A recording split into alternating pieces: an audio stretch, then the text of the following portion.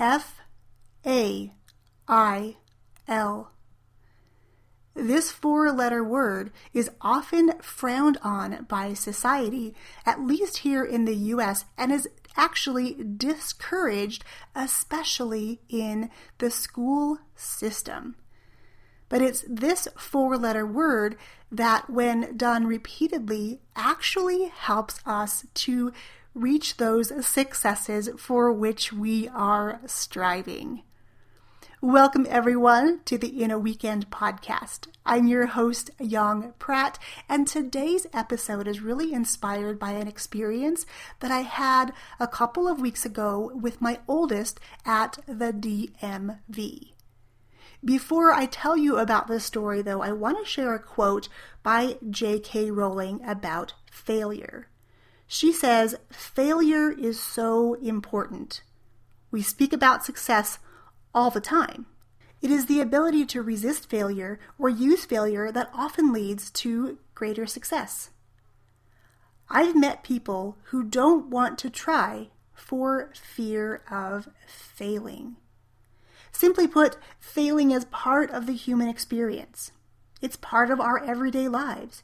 No one person is excellent at everything and has failed at nothing, at least that I know of personally. As a business owner, as parents, we often get down on ourselves when we, quote, fail. When our latest and greatest thing, such as a family dinner, a vacation, a podcast episode, a blog post, a promotion, etc., doesn't go as we planned, it's easy to jump to the conclusion that because we failed at this thing, we must be a failure. But then, of course, that is our mind making up stories and putting meaning to that failure. So let's dive into the story that inspired this episode. And this is an episode that's different than many that I record because it's not super tactical, meaning you're not going to have action steps necessarily like 1, 2, and 3 like I usually give. However, I wanted to share it because it's so applicable and it's so real in our society, and I want us to break out from that norm and really start to shift the paradigm on how we view failure.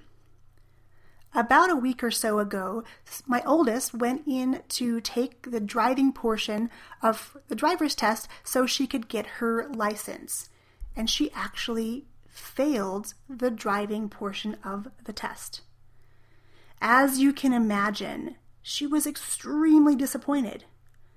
She did manage to keep her composure as the tester voiced, loud enough for all the room to hear, making the experience even worse, all the reasons why she wasn't being granted a license.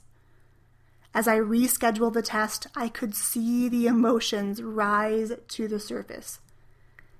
The first tears fell as she exited the building. When she drove off with Grandma after the test, sitting in the passenger seat with her head hanging low, my heart hurt. I wanted nothing more than to console her with hugs and reassure her.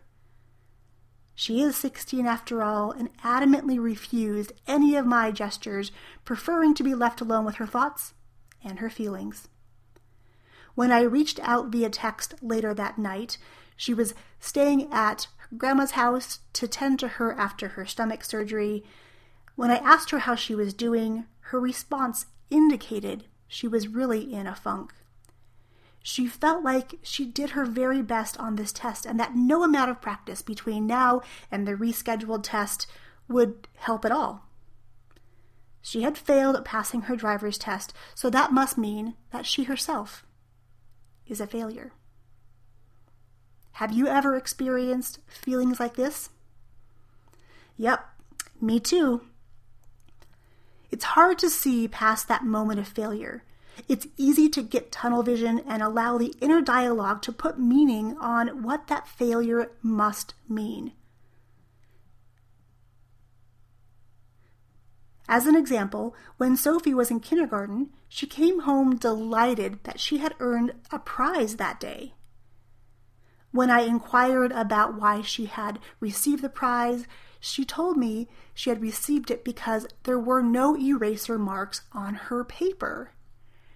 And as you can imagine, I was livid that the school system was planting in her head at such a young age that it's not okay to fail, that mistakes are bad and we should strive for perfection, and anything less is, well, lesser than, and that you have failed somehow at your experience. And of course, we know that not to be true.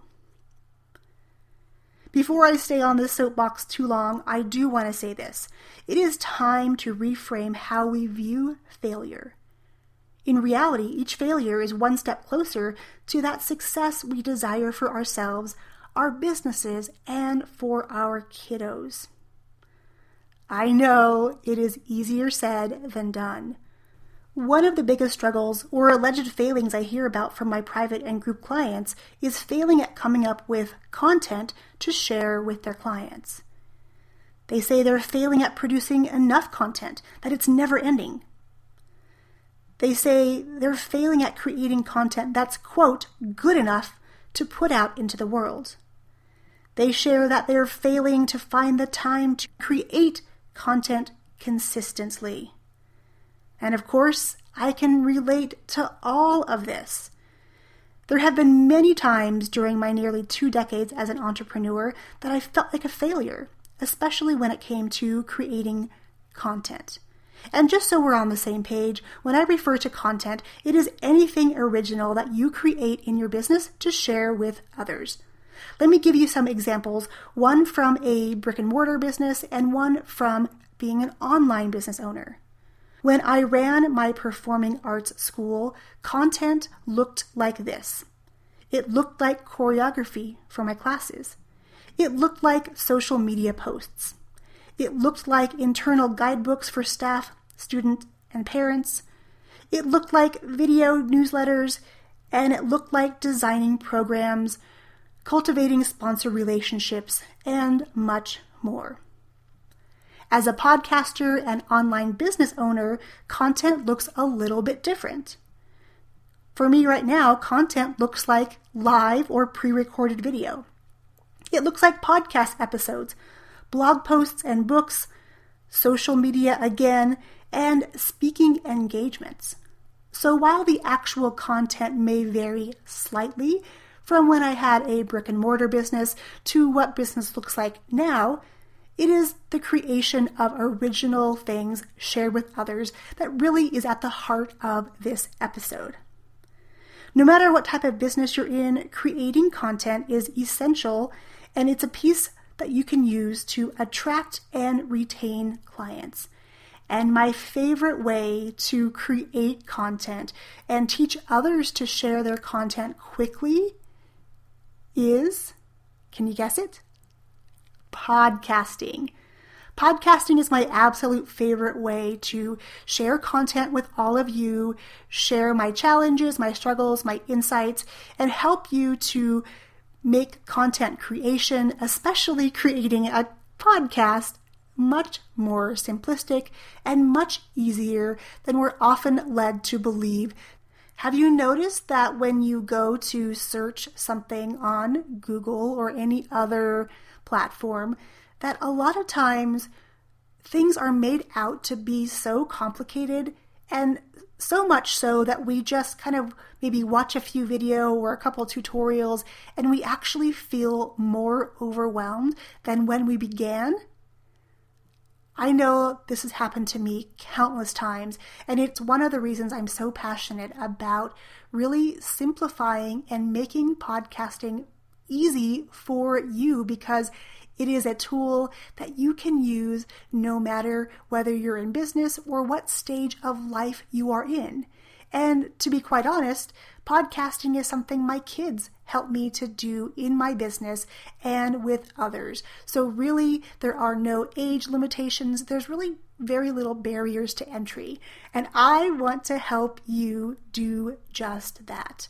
I want to help you contemplate what the world of podcasting might look like for you, because I have something special coming up in the fall that I know is going to be really special for anyone who participates. So, with that being said, my friends, I want to really leave you with this thought. Failing is not failure. Just because you have failed at something does not mean you yourself are a failure. And really, it is through our failures that we come out more victorious and reach those successes, which become more meaningful because of the failures. Let's take the time to talk about failure with our kids, with our families, and really express that failure should not be something that is avoided at all costs. It should be embraced.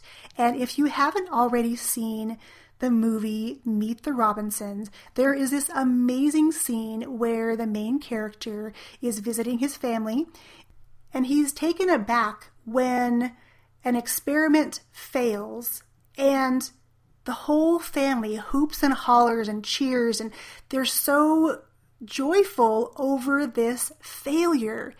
And that's what I want for all of you. And I know, again, easier said than done, but if we can really start to celebrate those failures and fail forward faster, we can be on the road to success all the more quickly. So what have you failed at lately? I want to hear all about it over at yongpratt.com/228. I'm always curious to see how other people celebrate their failures and how they learn from them and move forward into being more successful. Hey, and will you do me a favor?